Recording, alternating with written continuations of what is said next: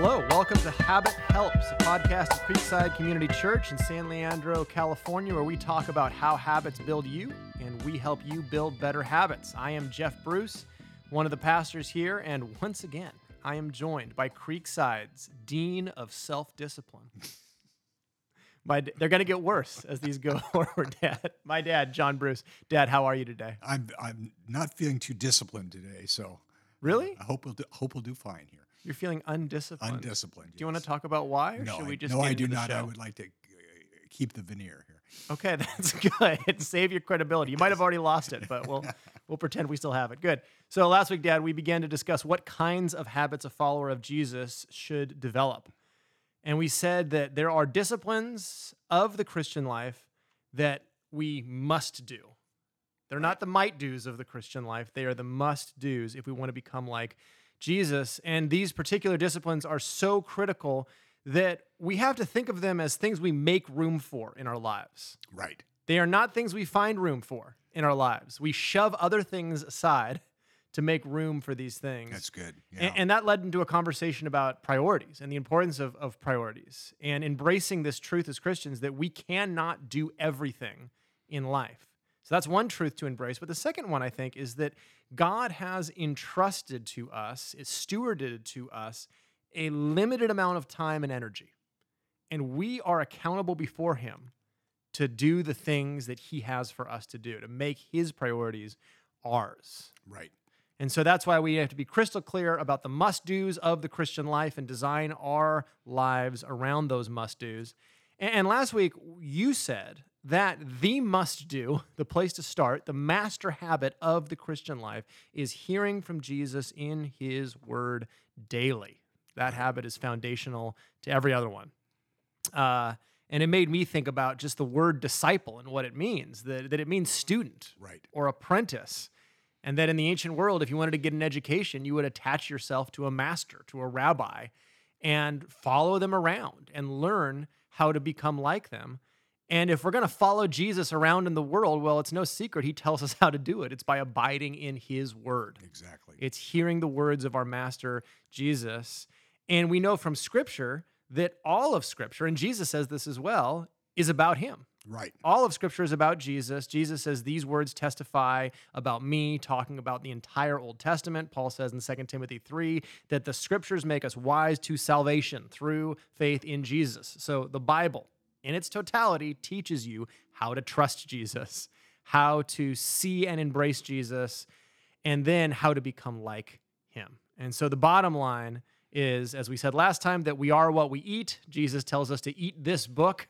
And by ingesting it, digesting it, that is how we become like Him. So, talked a little bit about building a daily time in the Word of God. You gave some pro tips on how to carve out time to be in the Bible. We talked about the rewards, the great rewards of Bible reading. And listeners, you can check our show notes if you want to see what those rewards are. And those are great verses to memorize, by the way, as we think about studying the Bible. And anything else you want to add from that last conversation? Anything at all at this point? Well, I think it's just that the way Christ works in our lives is through His Word. Yeah. And I can't have a viable relationship with Jesus unless I have it through the Scriptures, because that's the way He speaks to me. It's good. Yeah, we also talked about the efficacy of the Scriptures, the power of them to Right. change our lives. And yeah, this is how God works in our life, is through His words. So today, we want to continue this discussion about the master habit of spending time with Jesus in His Word, learning from Him. And so I want to start with a hypothetical, Dad. Imagine that someone actually listened to this podcast. That's the first thing I want you to imagine. Second thing, that they actually bought into what we were saying last time, that they said, that makes a lot of sense, that the foundational habit of the Christian life is hearing from Jesus in His Word. And so they go to bed 30 minutes earlier, like we told them to. They get up 30 minutes earlier. They carve out this time. They make their coffee. They go grab their Bible off the shelf, maybe blow a little bit of dust off. They open it up, but then they're paralyzed. I think listeners have had that experience of Yep. opening the book and then going, oh my goodness, what do I do now? Why do we have that feeling sometimes when we open the Bible? The Bible is a big, complicated book, and it's not always easy to understand. And people can be intimidated when they start to read it. Many people have the experience of reading for 20 minutes and then being totally unable to remember anything they read. Because it's a discipline and it's hard to do, it's easy to give up after a few times, rather than understanding that the Bible is an acquired taste. And the more time you spend in it, the more enjoyable it becomes. So what you're saying, it's big and complicated. I think that would cause some people to quit right away. Well, if it's big and complicated and it at points can be very hard to understand, then how do I get traction in this? Yeah. Because to make it satisfying, as with any habit, we have to see progress. Right. We have to see that, you know what, I am starting to deepen my knowledge and understanding of this book. And I think that leads into this conversation of, okay, well, what tools do we need to bring to the table here as we read? How can we better understand the Bible? And what habits of reading do we need to develop Right. to do that? Right. I like to use a simple 3-step method, which I think Christians have used for centuries to understand and apply the scriptures. And it's really based on Jesus' parable of the soils, where Jesus described the good soil as those who hear the word, understand the word, and apply the word, and thereby bear fruit. So 3 steps I find are very helpful is observation, carefully hearing what the word actually says rather than reading into it what I want it to say or what I expect it to say. Mm-hmm. Second, interpretation, understanding what the scriptures means. What did it mean to those to whom it was originally written? And in light of that, what does it mean for us today? And so in this step, I'm looking for truths or lessons to apply to my life. Mm-hmm. And then finally, application, or how will I implement what I learned from the passage? Mm-hmm. Great. So observation, interpretation, application, they've all got a nation. It sounds really nice. And yet, this isn't just a science. There's an art to this. Right. To cultivating an attentiveness to the text so that we really read out what's there as opposed to reading in all of our preconceived ideas and assumptions and prejudices. Exactly. In other words, we want to work to make ourselves, put ourselves under the scriptures and hear it as God speaking to me rather than me speaking to God and telling him what he really means. I think that many Christians have trouble understanding the Bible simply because we don't take the time to closely look at it and what it actually says. We hear, but we don't really hear. In the book of James, James talks about becoming a doer of the word. And he says that becoming a doer of the word begins with how closely I look at the word. Mm-hmm. He says, for if anyone is a hearer of the word and not a doer, he's like a man who looks at his natural face in a mirror. For once he has looked at himself and gone away, he has immediately forgotten what kind of person he was. But one who looks intently at the perfect law, the law of liberty, and abides by it, not becoming a forgetful hearer but an effectual doer, this man will be blessed in what he does. So James is comparing the person who hears what the word says but then forgets about it immediately after with someone who simply glances at his reflection in a mirror as he walks by and doesn't do anything, with someone who gazes at the word, really looking at it carefully so that it changes his life. So to me, to apply the Bible and form new habits, we do begin by gazing intently at the word and see what it actually says. Have you found that to be true, Jeff? Well, yeah, it's definitely true. And it gets back to our discussion last time that it often we have to grapple with a text to really get the fruit of it. Right. And to benefit from it. I think that one of the easiest missteps to make is we start with an assumption that, okay, this has to be relevant to my life. Right. That's our assumption driving us to the Bible. What's going to be relevant to my life? And so we look for whatever in the passage stands out to me as something that's relevant to what I'm going through. Yeah, that's a good point. And then when we read the Bible through that, we filter out subconsciously anything else it might be trying to say and look for a word or an idea or something that resonates with us. Right. Right. And that's a great way to start a discussion about the Bible, is to say, okay, what resonated with you? And I've used that in Bible studies before. The danger of always doing it when we come to the Bible is that God didn't write the Bible directly to us to address our needs for that day. God's actually trying to teach us something that is relevant, period. Right.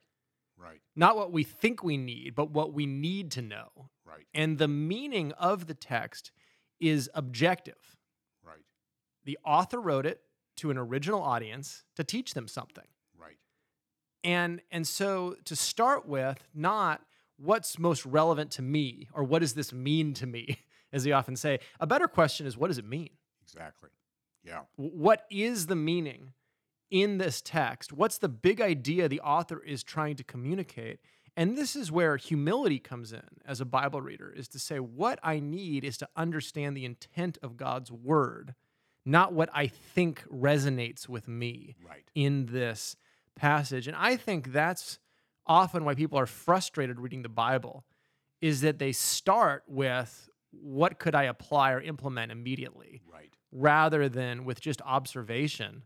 I am here to sit under the word and be instructed, Yeah. not find something that I emotionally resonate with. Exactly. It's what God has to say to me is the thing I most need. Mm-hmm. Though I may not recognize it right away. It's really the difference between eating fast food and cooking at home. Yeah. It's a lot easier if you can just pop something in the microwave and eat. Mm-hmm. But for the best meals take a lot of effort. And the same thing true here. If we're really going to feed on the scripture, we've got to put in the effort. Yeah. And I would say, to elaborate on that analogy, the more you cook, the more enjoyable the actual process gets. Absolutely. That there's something cathartic about the process. And actually, and I'll encourage you listeners, there are enjoyable things about the process of discovery in the Bible. And so that the process becomes rewarding. Oh, yeah. Of just discovering what something means. Yeah, yeah. So I think looking intently at the scripture is the goal of observation. Mm-hmm. And so what are you looking for? Yeah. When I first began to read through a passage of scripture, I want to find the big idea, our main idea of a passage. As you often say, verses only have meaning within the context of the verses around them. Right. So I find that unless I first see the forest, I can't see the trees. Right. So I want to get the big picture first before I look at each individual verse. What is this passage about? And what are some tools that help me to find the big idea? Yeah. And in listeners, if you're wondering, well, what is a passage? Well, often your Bible will just break them down into units of thought. And so just start with a unit of thought the Bible gives you. They have paragraph indentations. Just start there and go, okay, they think this is a unit of thought. So I'll take them at their word and start with that kind of passage. So good. That's good. So the first thing I want to look at is I'm trying to find the main idea of this paragraph or passage. And so I want to look at what words connect the verses. That shows me how each verse relates to the verse that comes before it and what comes after it and how the author develops his thoughts. So words like but, so that, therefore, in order that.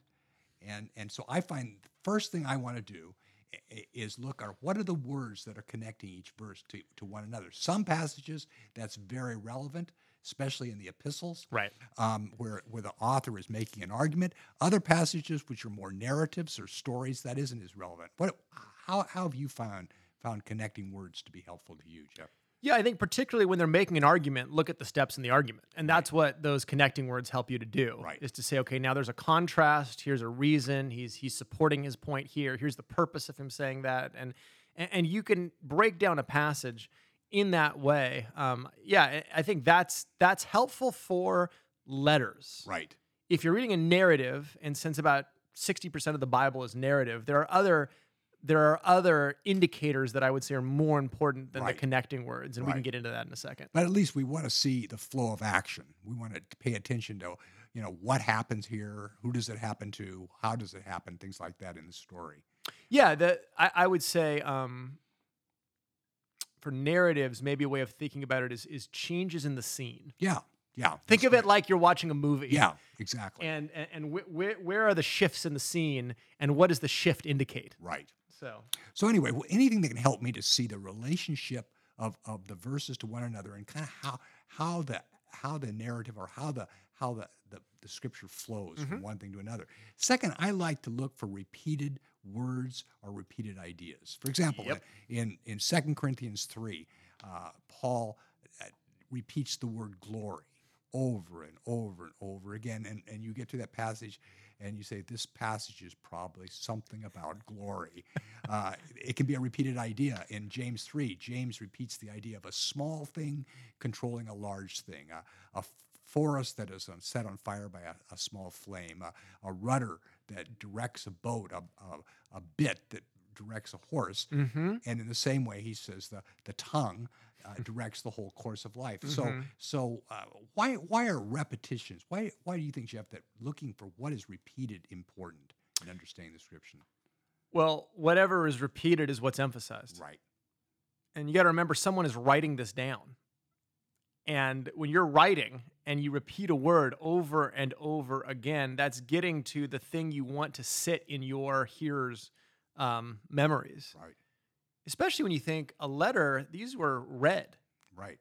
And so reading it aloud sometimes really helps to understand. Oh, you hear glory, glory, glory, glory over again. Here's the point that Paul wants you to take away. Yeah. And so repeated words or phrases are sort of the clue. And if you follow the clue, you really are on your way to finding the point Yes. of the passage. Now, it doesn't get you all the way there, but you have a great idea of the theme. You know, I was thinking of an example I often like to use is Luke 15, and because it's such a popular passage, but the parable of the prodigal son. And that Jesus tells these three parables in a row, and they're all about lost things being found and a great party of rejoicing. Right. And so it's pretty easy to conclude from reading that, well, the point of the passage is about lost things being found, and that being a great reason to rejoice. Right. And now the punchline is not what people think in that, but maybe Right. we could get to that in a second. Yeah. Yeah. So again, we're looking for the big idea of a passage, and so we look at how the verses relate to each other, kind of how the passage is structured. We look for what's the emphasis of the passage? Because if there are repeated words, that my big idea should have something to do with that emphasis. Third thing I like to look for are lists. Anytime there's a list of things, I pay attention. For example, in 2 Peter 1, Peter says, here are qualities you need to add to your life. It's kind of a picture of how we grow as a Christian. To your faith, add moral excellence. To your moral excellence, add diligence, and so forth. How do you use lists, Jeff, when you find them? Yeah, I think what is it a list of? Yeah. Is the first question Titling to the ask. list. Titling the list. Yeah. And then how does it relate to his point in the passage? But generally lists help to fill out, they're the trees, but the forest is the point. Yes. Right. And so 1 Corinthians 13, Paul gives this great list about love. Yeah. Well, why does he give that list in the context about the nature of love, the quality of love, the enduring nature of love? Well, it's not because Paul wanted to give a heartwarming sermon to a couple on a wedding day. Yeah. Right? Though many people use that at their wedding, and if you used it, it's totally fine. But it's because he's talking about the priority of love and really Christian character over Christian giftedness. Yes. That's the larger point within 1 Corinthians 12 through 14 is you might be enamored with these manifestations of the Spirit that are supernatural, but ultimately these are transient relative to love. And so the list cues me to the idea that Paul really wants to emphasize whatever this list is about. Yeah. No, that's good. That's really helpful. Fourth thing I look for is commands. Are there any commands in this passage? Because I find that often a passage is simply an explanation for the commands that are given. Yep. For example, in 1 John 4, there is one command, beloved, let us love one another. And the whole remainder of the passage is why we ought to love one another. Yeah. You can make that book wide too. Sometimes commands are that significant. Right. Romans 12:1, Right. which you've mentioned, therefore offer your bodies as a living sacrifice, wholly acceptable to God. Do not be conformed. That therefore, in view of the mercies of God, offer your bodies. Well, why should we offer our bodies as a living sacrifice in view of God's mercies? Well, what are God's mercies? Go read Romans 1-11. Yeah, that's good. And so that command really tethers the entire, it's a hinge point for the entire book. Right. And so I agree, commands are super significant, particularly if we're reading Paul, because often the command is based on what he has said previously. Right. The imperative flows from an indicative of a truth that he's been stating. Yeah, so that's good. Fifth thing is I look for contrasts, and the key word for contrast is but. Not this, but this. Yep. Not this way, but this way. And so I'm asking, what exactly is being contrasted? Right. For exactly all of John 7 is a story about contrasting the Pharisees and religious leaders with everybody else. Yeah. All these groups keep saying, well, can this be the Messiah? Can this be the Messiah? And they're asking questions about Jesus being the Messiah. Right. But the Pharisees keep coming back, well, we don't think he's the Messiah, so obviously he's not. And Right. it's just contrast. It's a great contrast with what belief looks like and what honest investigation looks like versus what stubborn unbelief looks like. So I find contrasts are very helpful in a variety of ways to find the big idea of a passage. Yeah, that's good. One I would add is summary statements. That's good. Yeah. Sometimes in narratives, you get those where, especially if the narrator interjects and says what's going on. If you're reading a narrative, it's like, wee, wee, wee, right? Because the assumption is the narrator's omniscient, right? They're telling the story, so they have all of the behind-the-scenes knowledge. So when you're reading Judges, and it says, in those days there was no king in Israel, and everyone did what was right in his own eyes. Got it right. That is the narrator giving the bird's eye, and we would say God's eye view on what is happening. Yeah. And so as much as we might struggle with all of the moral conundrums in Judges, part of the point is that we would struggle because there's no king in Israel, and everyone is just trying to do their best without God as their authority. Right. That's the vein, and that summary statement really helps to create a framework in which to understand what's going on in the book. Yeah. And cautions us from saying, well, this happened in Judges, go and do likewise, or this happened in Judges, go and do likewise. No, this is the bracket for the book, is that summary statement. And often those function that way. Yeah, Samson may not be a hero, in other words. That's good. Yeah. One other thing that I like to look for are cause-effect relationships. So that, in order that, this kind of fits into the connective words too, but I like to look specifically at cause effects because it explains why something happens or why something doesn't happen. I know you use the prayer, Paul's prayer in Ephesians 4:3, 14 through 20, but it's a great prayer, but it's all so that. Paul says, I pray that your eyes will be open, you'll be able to understand God's love for you, so that this, and the whole thing is finally so that you may be filled up to all the fullness of God. Right. So it's really a prayer that they experience God in His fullness, but it kind of gives the steps of how you get there. And this happens, so this has to happen, so this has to happen. So I like to find kind of principles of life, why things happen the way they happen, because that's going to help me later on when I'm applying it to my own life. So cause effects are really important to me. It's good.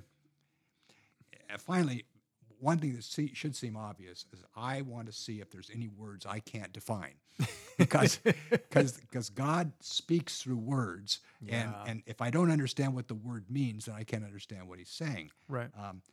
Unlike you, I cannot read Hebrew or Greek, and I know there are often connotations or additional meanings in the original language that you don't find in the English translations. Right. So I like to take a simple tool like Vine's expository dictionary of Old Testament, New Testament words and look up what was the particular word for say love that Paul used in this passage to give me a better idea. But just even an English dictionary is helpful because I find often there's English words that I can't. If I look up sanctification, for example, I see sanctification in the scripture, and if I don't have a clear idea what does that mean, I can't really understand the passage. Yeah, to be honest, in some ways, the English dictionary, it's more an issue of how they're translating into English than from the original language with that one. And I agree, it is helpful sometimes to look at how a word is used. Here's my caution with that about word studies, is words mean what they mean because of the contexts in which they're used. Right.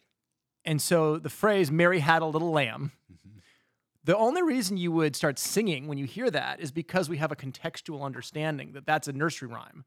And so we go, But if I'm talking about, hey, I went out with my friend Mary last night and, Mary had a little lamb, that was her side dish, right? And if I'm talking about the virgin birth and Mary had a little lamb, well, that's Mary had the baby Jesus. And so those words they mean what they mean because of this conceptual world in which they exist, right? And so the danger with word studies is that you read the maximal amount of meaning into every single word and then go, well, I have to figure out what each of these words mean and then build from the bottom up rather than reading from the top down and saying, here's what they mean in the contexts they're used in. And so what I would say is another helpful thing to do is actually read different English translations, right? If a word sounds weird, how does the ESV do it? How does the NASB do it? How does the NIV do this? How does a freer translation do this? And just get an idea of kind of how are the different ways this can get rendered? Because often what you find is actually a lot of clarity around,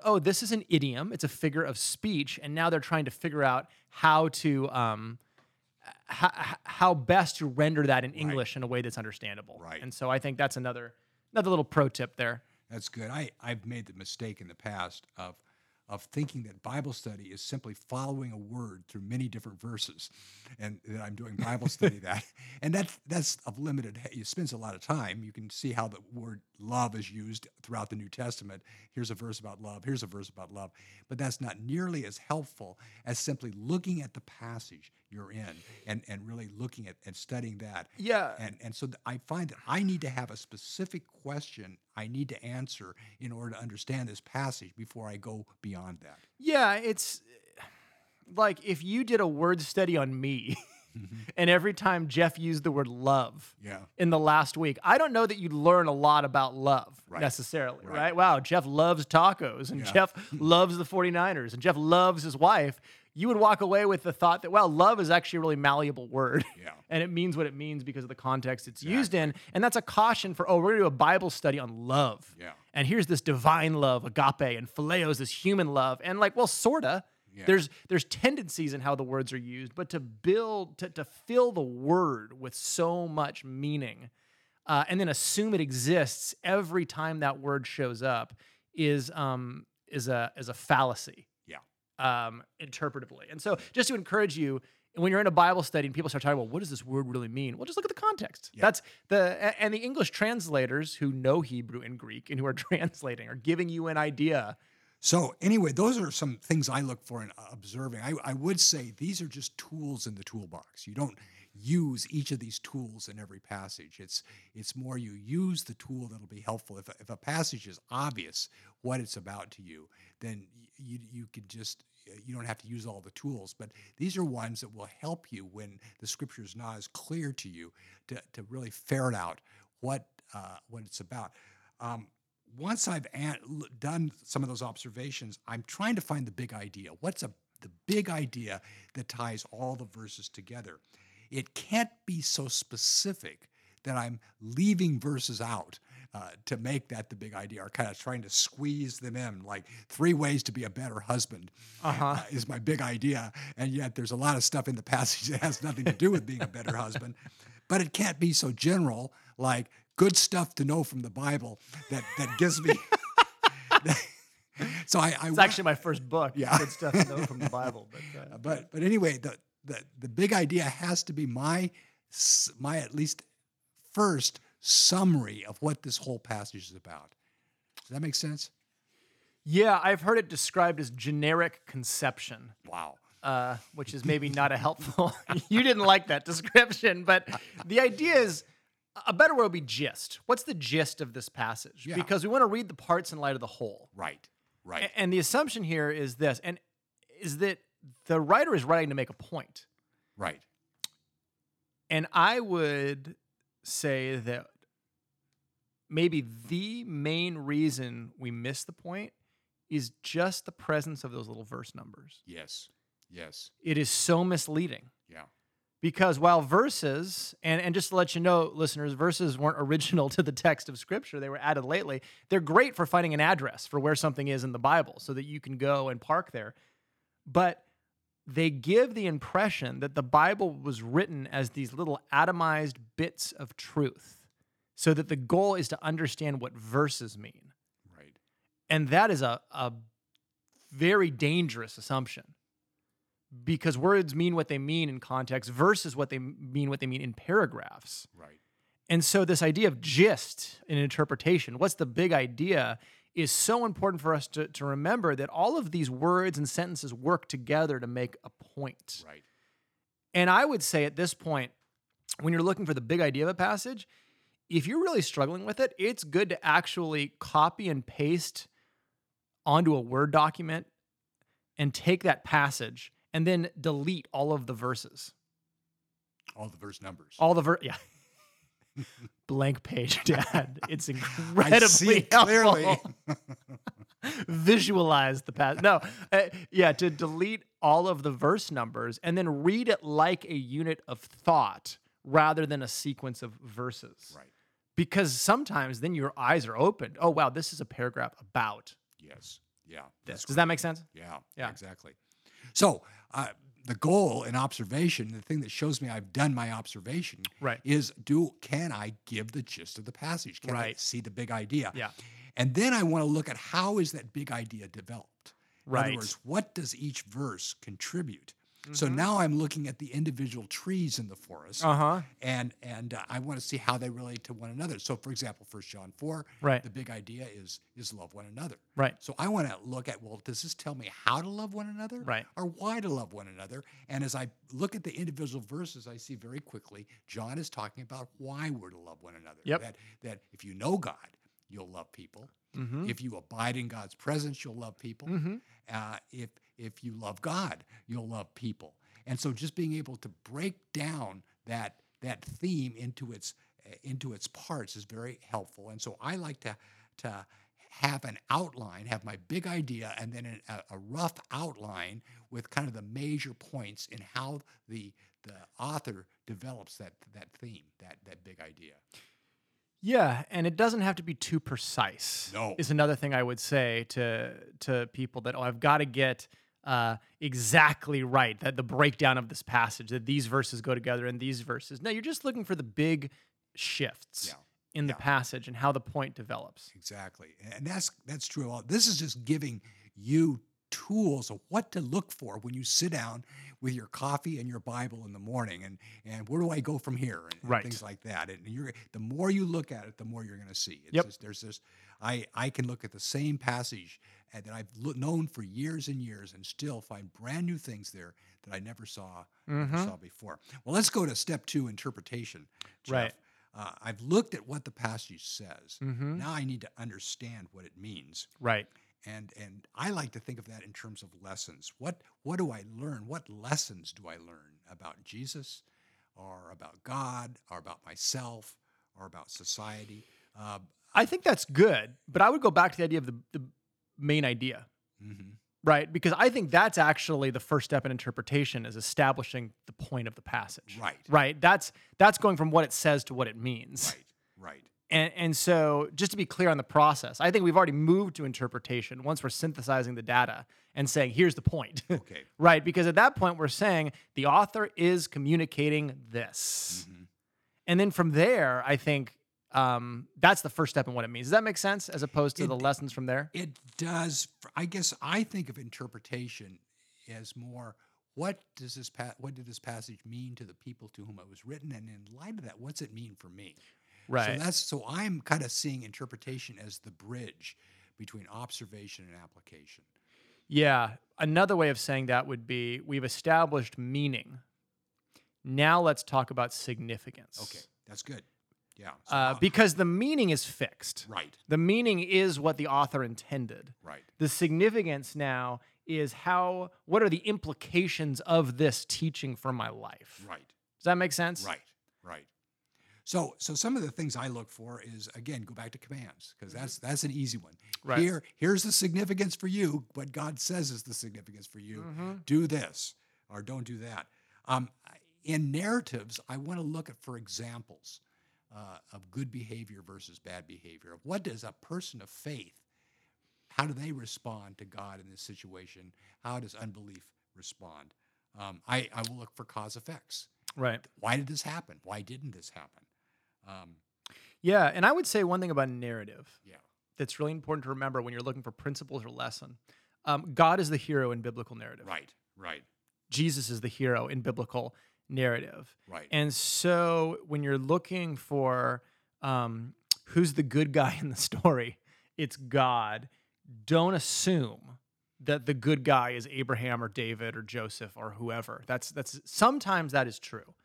There are clear examples, like Daniel is a very clear example Yeah. in the Old Testament of he's clearly the good guy. He's Yeah. clearly a model of faithfulness. Right. But narratives are about God's story in history and God as the hero. And what do I learn about God and his plan and his providence and his power that I need to trust in this situation? Does that make sense as a Well, it different makes takeaway? sense, but I think for a lot of people, they're going to say, yeah, but how do I know when I should follow somebody's example? And how do I know when I shouldn't? Yeah, that's good. So what would you say to that, right? And because in narratives, it's descriptive, it's describing what happened. How could we tell if it was prescriptive, if it was actually giving a model for behavior? That's a good question. Yeah. I think, first of all, I would look at the issue of faith, because Mm-hmm. the righteous shall live by faith. Right. So is this person acting out of their faith in the living God? Right. Or are they acting out of unbelief? That tells that is going to be applicable no matter whether we're in the Old Testament or the New Testament. Yeah, and it's clear that there are those examples when you go to Hebrews 11, and the writer says, by faith this happened, by faith this Right. happened. And some of the examples are surprising, and Yeah. yet they were examples of faith. And I like that because conversely, you could say if there are examples of unbelief, then we should be cautioned against treating them as examples to follow. And I think, Gideon in the book of Judges is a great example of that, where God calls him and he says, mighty man of valor, and Gideon's hiding in the winepress, right? Right. And then Gideon goes through this process of, well, God takes him through a process of convincing him that he's going to use him, but Gideon's doubting all the way. Right. And so the whole thing about putting out a fleece and God show me a sign and all of these things are these models for behavior. Well, they're examples of unbelief in Gideon's Right. life, and God is patient with him in his unbelief. Right. But that is no example there to say, well, I'm going to put out a sign to God and see if he, that's putting God to the test, actually. Exactly. So that would be an example Yeah. of a bad example. I think those. And so what we're saying is that faith really has got to be foundational to behavior. Right. That we're not looking for how to do this, how to do that, or things Right. like that. We're not looking for moral lessons. Yeah, examples of actual faith. But we're looking for actual faith, because you can live a moral life without faith, and that's called legalism, and we're Right. certainly not to follow that. Right. So anyway, I would look for those things. Yep. So what I'm doing is I'm trying to find the significance. I liked it for myself. I like to state them in clear, simple lessons that I can apply. Right. And I find that the more clarity I can bring to that, the easier it is to go to step 3, application. So I could say, I should be more loving is not nearly as helpful to me as I need to treat people the way Jesus treated them. That's more valuable to me in terms of just stating what these lessons are. Well, Yeah. what would you say for you the greatest challenge in interpretation and discovering what the passage actually means and its significance? Yeah, I think at this point, meaning, if you're looking at just what was the author's message, that's sort of the world I've been educated in as seminaries. You get all these tools on how to break down a passage and Right. its meaning in the context. I think what's challenging when you get to interpretation and application is really getting specific on the connections between the ancient context and the modern day context. Mm-hmm. And this is the challenge in preaching, right? Is to find what is the parallel situation where this would actually apply, Mm-hmm. Mm-hmm. right? And so if I'm preaching on 1 Corinthians 13, I could apply that to marriage Mm-hmm. and say, hey, in marriage, love is patient, love is kind, love is all of these things. But there's something that sits uneasy about that with me. Mm-hmm. Because Paul didn't write it to address an issue with husbands and wives first and foremost. Now, could there be a secondary application there? Absolutely, because he's talking about the nature of love, and that's great. But for the passage to really have its punch and its full effect, I have to think of an analogous situation in the world that I live in to the world that Paul was addressing. Does that make sense? Oh, yeah. And so the question I want to ask then is not, okay, in any area of life, where could I be more loving? It would be something more like, where have I prioritized spiritual giftedness or charisma over love Yeah. in the way I look at ministry and the way I look at people? Right. Right. And so that changes the entire framework Yeah. in which you apply the passage. Does that make sense? So Yeah, so now, tremendously. instead of thinking, man, in my marriage, I need to be patient and more kind, and of course that's always true. And that's a good application. Now it's more like, when I'm thinking about people for ministry positions, how often do I gravitate toward who's the most powerful, impressive person versus who's the person who's most loving, Right. kind, patient, who's really exhibiting the character of Christ? And that when I see those analogous situations, the passage hits me in a much more powerful way because I Right. really feel like I'm learning the lesson it was trying to teach. Does that make sense? Exactly. So it's like the whole passage should shape the lessons we draw from it. Exactly. Not just a verse. Not just the verse, but the whole, how that verse fits into the whole context should shape the way I apply it to my life. Right. Otherwise, you get lessons that have nothing to do with the issue at hand in the passage, Right. and it robs the Word of God of its power, Yeah, I think. and we miss exactly what God is saying to us because He said it the way He wanted to say it. Yeah. Yeah. The Bible is not written to us as much as it is written for us and our benefit. And if we bypass the original point, we miss the power of the Word of God to speak into our lives. Yes. The example that I always go to is Philippians 4 and the Nike verse in the Bible, right? I can do all things through Christ who strengthens me. I mean, put a swoosh on it, right? That is the most marketable thing that Paul ever said. And it's so catchy that often we forget the context in which Paul said it. Yeah. Yeah. That right before that, he says, I know how to be brought low, and I know how to abound. In any and every circumstance, I have learned the secret of facing plenty and hunger, abundance and need. I can do all things through Christ who strengthens me. Paul is not talking about achievement. He is talking about acceptance in every circumstance in life, that I have learned in any situation to be satisfied in Christ. Right. So I can do all things through him who strengthens me means I can be content in all circumstances in Christ and endure. Right. That's what it means. If you just take the verse and, apply it to your weightlifting regimen or something, you're actually missing the power Exactly. for it to speak to the areas of discontentment in your life. Exactly. Yeah, that's good. That's good. Let's talk a little bit about application real quickly here. Yep. How do I apply the things I learned from the passage? Right. And in a simple way, I think maybe we've talked about this, but a simple way I approach it is 2 Timothy 3:16 and 17. Mm-hmm. Paul says all scripture is inspired and profitable for four things. Mm-hmm. One is teaching. And teaching is I take what I learned from the passage. What is the lesson I learned? What is the thing I need to apply from the passage?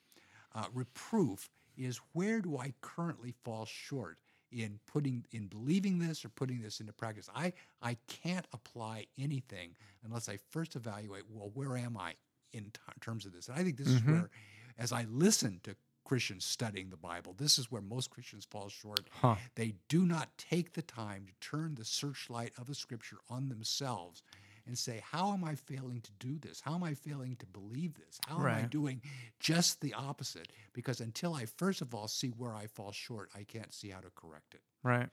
Third is correction, and that's what should I be doing according to this passage. And I think just Yeah. really defining it out, if I were obeying this passage, this is what it would look like. Mm-hmm. Training in righteousness is how am I going to implement this? Training is just deliberate practice. Right. How am I going to deliberately practice this so that I can implement it? And so to me, working through those 4 steps, I should end up in my Bible study not just knowing some new truth, but I am building some new habit. That's good. Would you say for you that this process is something you go through every day, or is it something you can take your time and kind of work through the same passage on multiple days? Because we've laid out a ton of ideas, tools, steps in this process. And I think my concern is that listeners would think, I have to go through consciously all of these steps every time I read the Bible. And since I'm supposed to be with Jesus daily, I have a daily new habit to build.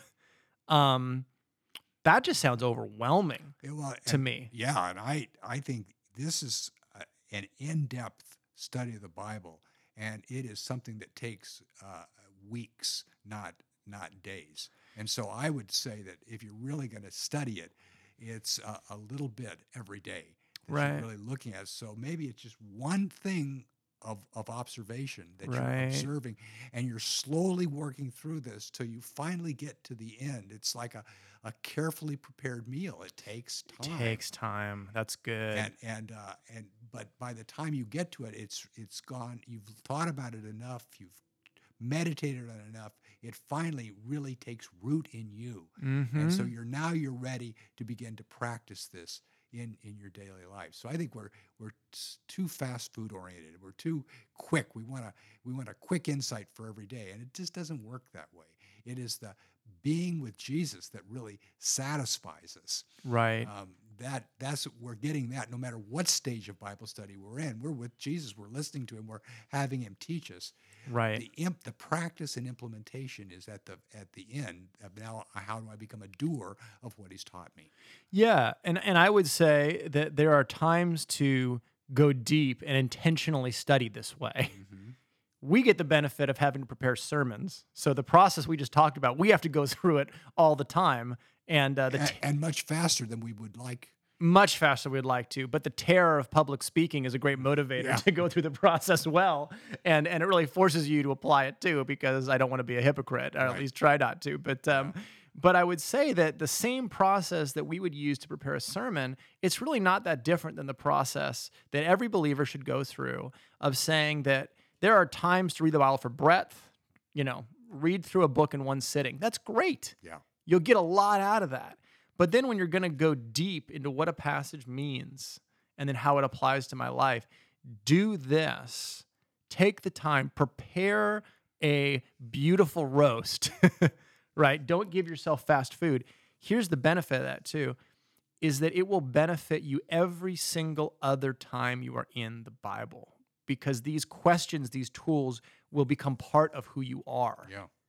That's good. And I think that so much of this comes down to just building better reading habits as believers. Yeah. That the reason we need to talk about this is because we have cultivated bad reading habits. One is the assumption that the Bible should immediately resonate with me emotionally, and that's how the Holy Spirit speaks. And so if nothing emotionally resonates with me, well, then there's no reason to study. That's one. B is that the Bible needs to be broken down into these tidbits or atomized truths. And so the Bible is just a list of principles rather than most of the time a narrative, a story, right? Or a paragraph of meaning, right? Yeah. That there are bigger chunks of meaning. And then to our point today, that I really have to take time to pay attention and slow down and be attentive to benefit from the word. Yes. And so I think to sum up this conversation, here are the questions I think are most important when you're reading the Bible. What details stand out to me in the text? That's the key observation question. Yeah. The key interpretation questions would be, what's the gist of the passage? And then what situation is this most analogous to in my life? I think those are kind of the big ones I would. And then for application, you just work through the framework that Paul gives in 2 Timothy 3. Yeah. That it's reproof, correction, training in righteousness. Those if you just internalize those, you are way ahead in the game. Yeah. No, it's exactly what James says. He who looks intently at the perfect law, the law of liberty, and abides in it, this man will be blessed in all that he does. It's a very, like you said, it's a varied diet. We read big chunks, we study small chunks, we meditate, we memorize all these things. They're all different ways to look intently at the law so that it becomes the way we think and the way we behave. Good. I want to close with this.